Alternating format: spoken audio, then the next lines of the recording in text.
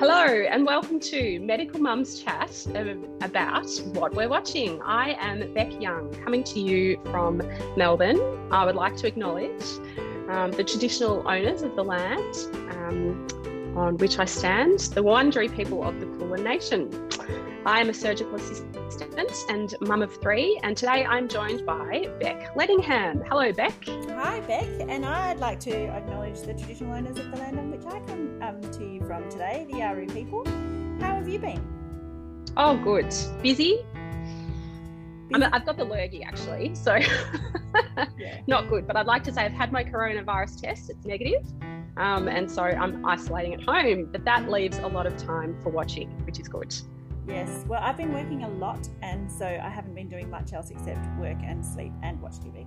Excellent. And sadly, recently got broken into, so I'm swinging into a period of insomnia, which will mean that I'm well prepared for lots of time to watch. Yes. Okay. Excellent. Well, let's get to it, shall we? I think you would like to start this discussion off. What have you been watching lately? So I am all about Australian productions today, and the first one that I'm really excited to talk about that I think you might have watched, I'm not sure, is Wakefield on ABC iView.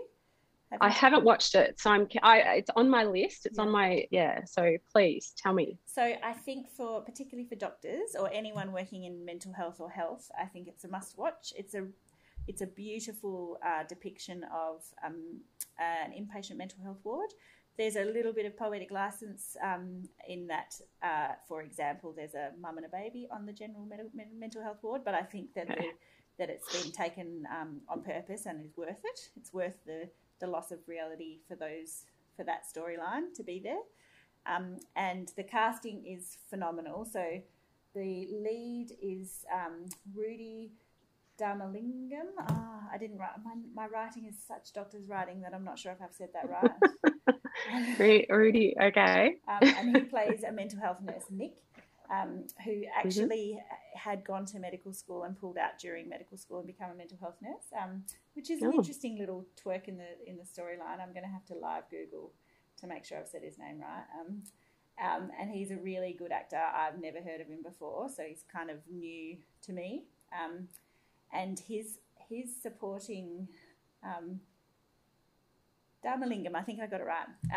His supporting kind of cast in the staff roles include comedian Felicity Ward, who I think most people would recognise. She's got curly hair and she's quite quirky. And Sam Simmons, who is mostly Triple J. Funny. So I think they're the two that really, for me, show the part of the story that I find fascinating, which is why do we get to say who needs to be in a mental health ward? Because I know Felicity Ward's been very open in her real life about suffering from anxiety, and she talks about it in a comedy. And Sam is like quirky as they come. Yeah. And so the staff are really, really quirky and weird and lovely and beautiful, but it does one of the questions that I think this series brings is who's the crazy ones and why, you know? Yeah. So it's that real fine line between the staff. Where is the line? Yeah. And are the staff crazy or are the patients crazy? Yeah. And there's a psychiatrist who's she's having a bit of a post-traumatic stress from some work-related stuff. And so really beautifully done, set in the Blue Mountains, I think. I'm a Westie through and through, but it's set in a mountainous place. I think it's the Blue Mountains. And I think it's a stunningly written and very well worth a watch. So yeah. Have you got excellent? What do you want to talk to us about today? Well, I have wanted. This is not Australian. I feel bad now, but anyway, I'm going HBO. I've been watching Mayor of Easttown, which is on Binge. So this is a 5-part series, and the Binge blurb reads thus: a small-town Pennsylvania detective investigates a brutal murder while balancing her personal life, which is rapidly falling apart around her. So it stars Kate Winslet as Mare Sheehan. So it's Mare as in Mary, M-A-R-E. Mare has grown up in this small town of Easttown. She's been there her whole life. She's a former high school basketball star, and now she's a sergeant detective in her 40s. She lives at home with her mother, her 17-year-old daughter, her 4-year-old grandson, and her ex-husband lives in a house, a neighbouring house with his new fiance. So we quickly learn that Mare's personal relationships are a little bit rocky. Mare is a hard woman. She carries a lot of personal grief, and I think that that's probably why she, her hard exterior is perhaps a coping mechanism for that grief. There's an unsolved crime within the community of Easttown, and there's a lot of focus and a lot of pressure on Mare because she's been unable to solve it. So in the first episode, there's a brutal murder. And so now Mare has 2 unsolved high-profile crimes on her hands. And the series is basically us watching Mare, work her way through this crime. And the interesting thing is that every time Mare meets somebody, every time a new character is introduced, Mare is connected to them. So it's either Mare's ex-husband, or it's Mare's cousin, or it's Mare's, high school friend. She's deeply connected to this community. It reminded me of what it must be like to be a GP in a small town. Yeah. Everybody knows you. Everybody knows your movements. Everybody knows what you're doing. And just that balance of finding how to manage your personal relationships while doing your professional job. So while Mare is this very hard woman, she clearly cares deeply about her community. Yeah, it's got a brilliant cast. So Kate Winslet, that's a pretty cracking start. And she plays a very real 40-something. She's got the greasy hair. She's got regrowth down to her ears. She's always got a messy pony. She's often vaping, not glamorous, ill-fitting bra, very real. Hilariously, though, she goes out on a date and she puts on a splash of lipstick and instantly she looks like the movie star that we know. You've got Guy Pearce, who plays her love interest, and Jean Smart plays Mare's mother. And then there's this young actress, Angourie Rice. I'm not sure if I'm saying her name correctly, but she plays Mare's 17-year-old daughter. And there's something really captivating about her. Every time she comes on screen, I really enjoy it. So it's set in Pennsylvania. It's very bleak. It's very gritty. It's an American Marcella, if you like. The brilliant, hard detective who is, good at her job, but not so good at her personal relationships. Well worth a watch. I don't have Binge, but that makes me, there's a couple of things listed now that I think about getting Binge sometimes. Do the trial, Beck. Do the trial. Yeah, the trials, for me, the 30 days go and I'm then hooked into another monthly. But I'm not very good at the management of the trials. I need to cancel a few, I have to say. All right, what's your next recommendation? So my next recommendation is a movie that I actually saw at the Deck Chair Cinemas in Darwin in 2019. So I'd gone for a conference and I'd gone along to the Deck Chair Cinemas, and I love Darwin and I loved this movie, and it was a really beautiful surprise then, and it's landed on Netflix, so I've had a second watch and it's a really beautiful surprise now. So it's very Australian. It's called The Merger. And there's a country town with a made up name that I can't remember, and it's hit some hard. Not Springfield. No, it's hit some. It seems like an inland kind of wheat belt type town. It's hit some hard times, and the footy club rooms have asbestos and have been shut down. And they're really struggling for footy players as well. So they have a meeting and they suggest that they merge with the neighbouring town, who have been their fierce rivals. That's not really something that people want to do. And it's also a town that's been selected to resettle refugees. There's an ex-footy star in town, Troy, and he's become a bit of a hermit. He had a big footy accident and had a really bad injury that put him out of the AFL, and he moved to this town, and his mum was a fierce kind of environmentalist, and there's some mining in this town, and he campaigns before the movie. He's campaigned against a mining development, and he's got the nickname of Town Killer. So there's a single mum who's a widower, or widow. What do we call widow? She's a widow. With a young boy, I'd say he's about 9 or 10, who wears rooster pajamas because it was one of the last gifts that his dad gave him before he was killed. And he has a video camera that his dad gave him, and he's trying to make a documentary. So we see a lot of it through him asking questions for his documentary. And she is trying to set up a refugee support centre. And she also stands up at the footy meeting and says, why don't we ask Troy to coach? And it also stars Penny Cook, who is really famous, you know, soap opera. Yeah. And interestingly, I watched this feeling differently about watching her because she died in the year that it was filmed of cancer. So I think she probably is has cancer while she's filming this, which made me think she must love her job, you know? Yeah. And she's such a beautiful actor, and I grew up with her on my screen. So it felt like a real personal thing watching it. I don't think I knew she died. When did she die? 2018. Okay. Yeah. Oh, all right. And it's got John Howard. So, you know, really classic Australian. And he's the somewhat racist, you know, phobic of change kind of fella. Anyway. Middle-aged white older, man. actually. Yeah. He's Penny Cook's husband. Okay. Yeah. And Angie, the mum's dad. Oh, actually, he's the dad who's passed away, his dad, actually. So, father-in-law of the mum.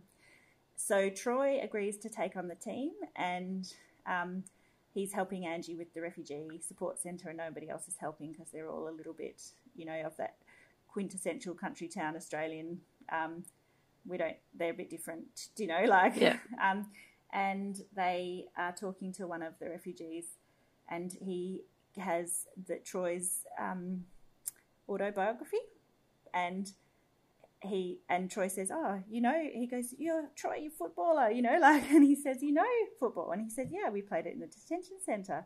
And so they throw him a football, and he's really good at it, and then he runs down the street, and he's a very fast runner. So they get the idea that maybe they should recruit the refugees to the football team. Awesome. And it shows, I think what I really love about it is it does show that underbelly of racist Australia, but it shows that you don't have to scratch too far before you just find humanity in everyone. You know, even the people who are not very nice initially. So the club room becomes a tent, and the Bowls Club shower. They have to go down to the Bowls Club to shower. And I've got some of my favourite quotes from the movie just so to get a feel for it. The father-in-law starts to try and get a petition because he doesn't want the refugees in the town, and this woman comes up to him and she says, if you want to live in this country, you should learn the language. Is that too much to ask? Which I just think is like beautiful writing, you know, just to capture that. And then when he's teaching them, he's trying to teach them the rules of footy. He goes, when you go outside the boundary, you're out of bounds. Over the fence, you're a spectator. Try and keep inside both of those as a rule. And then one of the things he tells them is, just keep doing it until you're not shit.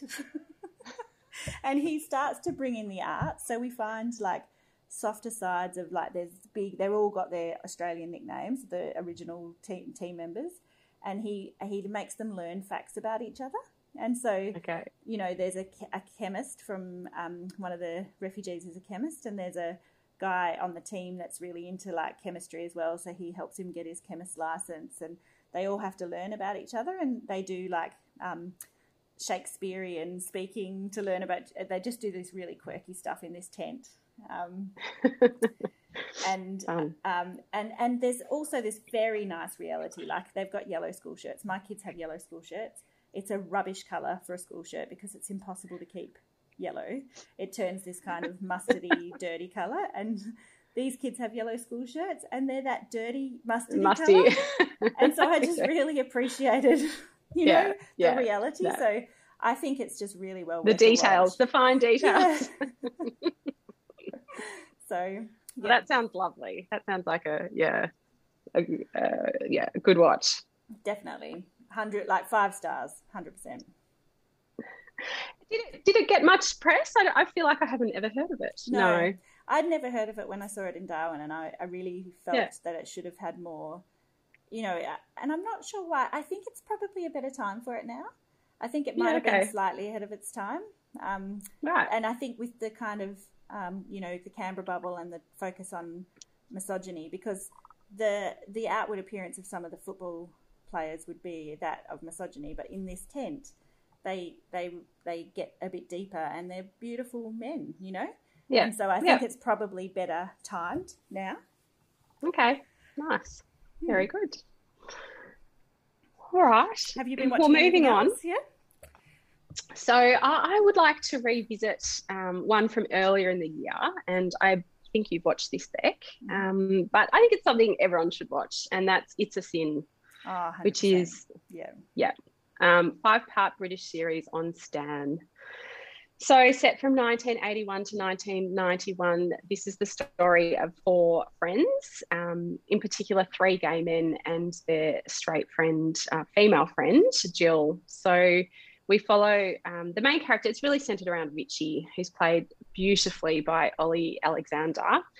And Richie is a small town boy who leaves home for the bright lights of London, where he can finally live his life openly as a gay man. He's an aspiring actor, he's bubbly, he's happy, he's full of life. And, you know, the first 2 episodes of this series were I found them really joyful. Uplifting. You know, they really celebrated the lifestyle, and I loved how they just enjoyed it's like finally being able to be themselves. It's also youth, wasn't it? It just celebrated youth because they were beautiful young people doing things that make them smile. Yeah. So the other friends in this series are Colin, the quiet, reserved menswear worker, and he is befriended by the older Neil Patrick Harris, who is his mentor. And then there's Roscoe, the flamboyant character. He has left his conservative African family because they cannot accept that he is gay. They tried to convert him with prayer. With one of the best walkouts I've ever seen on TV. The walkout is fabulous. Worth watching just for the walkout. And the show is set around their lives. They all move into a flat called the Pink Palace. And beautifully, the Pink Palace actually was a real flat, and Jill is based on a real character. Yeah. And you had a lovely anecdote about this. Yeah, so Jill's kind of real and was friends with Russell T Davies, who's the writer and director, the producer.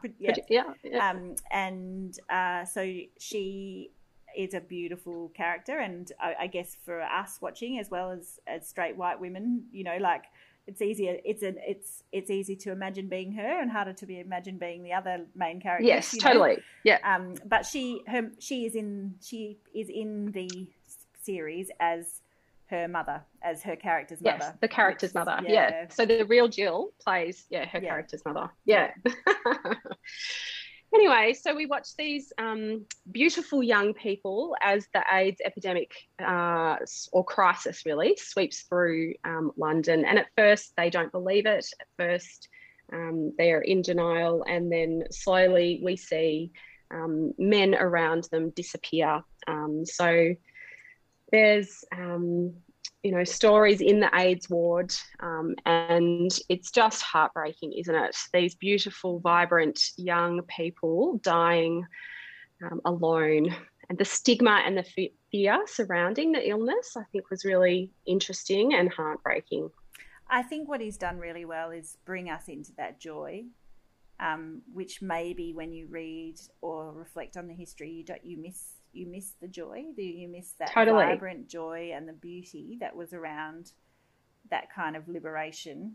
And I think that makes it was always devastating to know that this happened to a whole generation of people and they lost their friends. But I think the devastation is completely more felt once you've experienced that joy at the start. Joy.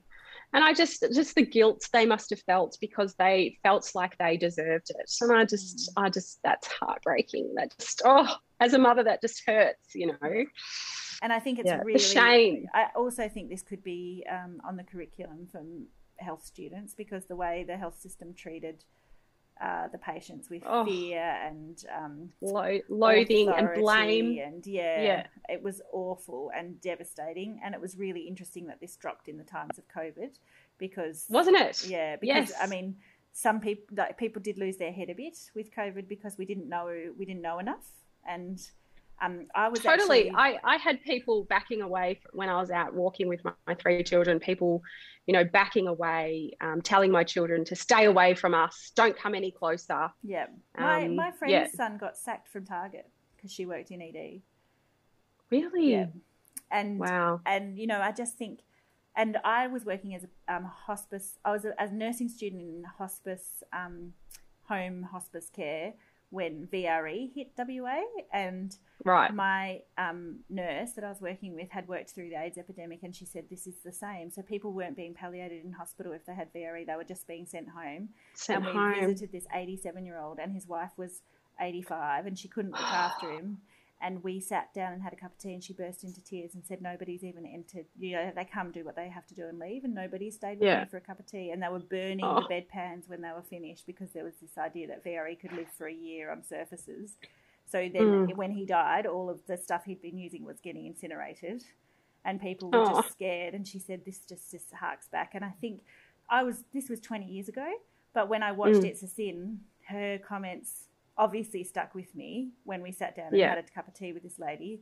But I was like, that's what she's talking about. It's horrible. Yeah, it's awful. So the first 2 episodes are beautiful. Episode 3 is where it really kicks up a notch. So don't watch it if you're not in the mood for a bit of a cry. And have the tissues nearby if you watch it. Have the tissues nearby, but it's obligatory watching. Yeah. All right, what's next on your list? I just quickly wanted to say, because I think we're coming towards time. I just quickly wanted to say, I think a lot of people have watched this, but I just wanted to say how beautiful it is watching it. I've been watching with my children Old People's Home for the 4-year-olds. Oh, I haven't watched yet. It is so beautiful, but again, it gets the waterworks going. And my children are 13 and 11. And 2 episodes in particular had me just weeping on the couch and saying to them, don't let me be an old lonely person. And they're like, we promise we won't, Mum. I'm like, and I've made this old aging plan, because I'm a single mum at the moment. And, you know, I'm kind of have to plan my future as a single person, I think. So I'm going to buy a family home quite near university and have university students live there for no rent, and they'll just help me with the stuff that I can't do anymore, because we must plan to not be old lonely people. But it's just gorgeous. It's an experiment, and they give you all the results at the end. But the human stories of both the old people and the 4-year-olds are gorgeous and wide and varied. And, you know, I think it's the same theme as all of mine, is that they're not all the people that you would generally meet. You know, we all live in our own little bubbles. So there's all these very different people with their stories, but they all just have this beauty about them once you get to know somebody, once you dig below the surface. I think that's a theme in all of my things I brought to the table today, that just... Well, Beck, this is actually partly why I really love reality TV, because even though some of them are vacuous and, you know, superficial, actually there's some really lovely people out there, and I do just enjoy getting to know, different characters. Yeah. So that's my... So I'll have to... That sounds excellent. That's beautiful. Well, I think we've about run out of... I did actually have one quick notable mention on the Australian theme, actually. Yep. And that is Bump on Stan. I don't know if you've seen this. I love it. I watched it in 48 hours after it dropped. And How it's good like is it? Everything good about Australian. And it was filmed in COVID, which I think when you know that, it's an even more incredible feat, because they had COVID restrictions and, you know. Yeah, especially with the babies. So just quickly, it's an Aussie drama set in Sydney's inner west. Stars Claudia Carvan and Natalie Morris, and it's about Ollie, a year 11 student. She's an A+ student, and she has an undiagnosed pregnancy, and it's about how she and her family cope with this new baby. But it actually gave me hope. I was like, oh, if this is what teenagers are like, I'm impressed. These people are intelligent and kind, and they're a little bit neurotic, but I think our future's okay. And do you know what I loved about it? It wasn't a scary warning story to make people not want to have sex, you know? Like it was, it tipped that whole old thing on its head and just went, this, you know, it was just, it didn't serve as a cautionary tale, you know? No, it wasn't this teenager's stuffed up her life and she's not going to get anywhere. Yeah. And I think it's a sign of the times that I'm pretty sure, it's been a while since I watched it, but I'm pretty sure the opening scene is Claudia Carvin dancing around her bedroom with a vibrator and Ollie walks in. Yes. I just think, you know, it's not long that would have been acceptable as an opening scene on Australian TV, but I'm just very glad that it is now. I'm here for it, yeah. I think, you know, women are becoming a force in film and television, and I'm, definitely here for it. Yeah, I love it. Excellent. All right. Well, lovely to chat with you as always. Thanks to all our listeners. If anyone has any comments or shows they'd like to review, please get in touch. But for the time being, we'll say farewell. All right. Good to see you, Beck. See you next time. You too, Beck. Bye. Bye.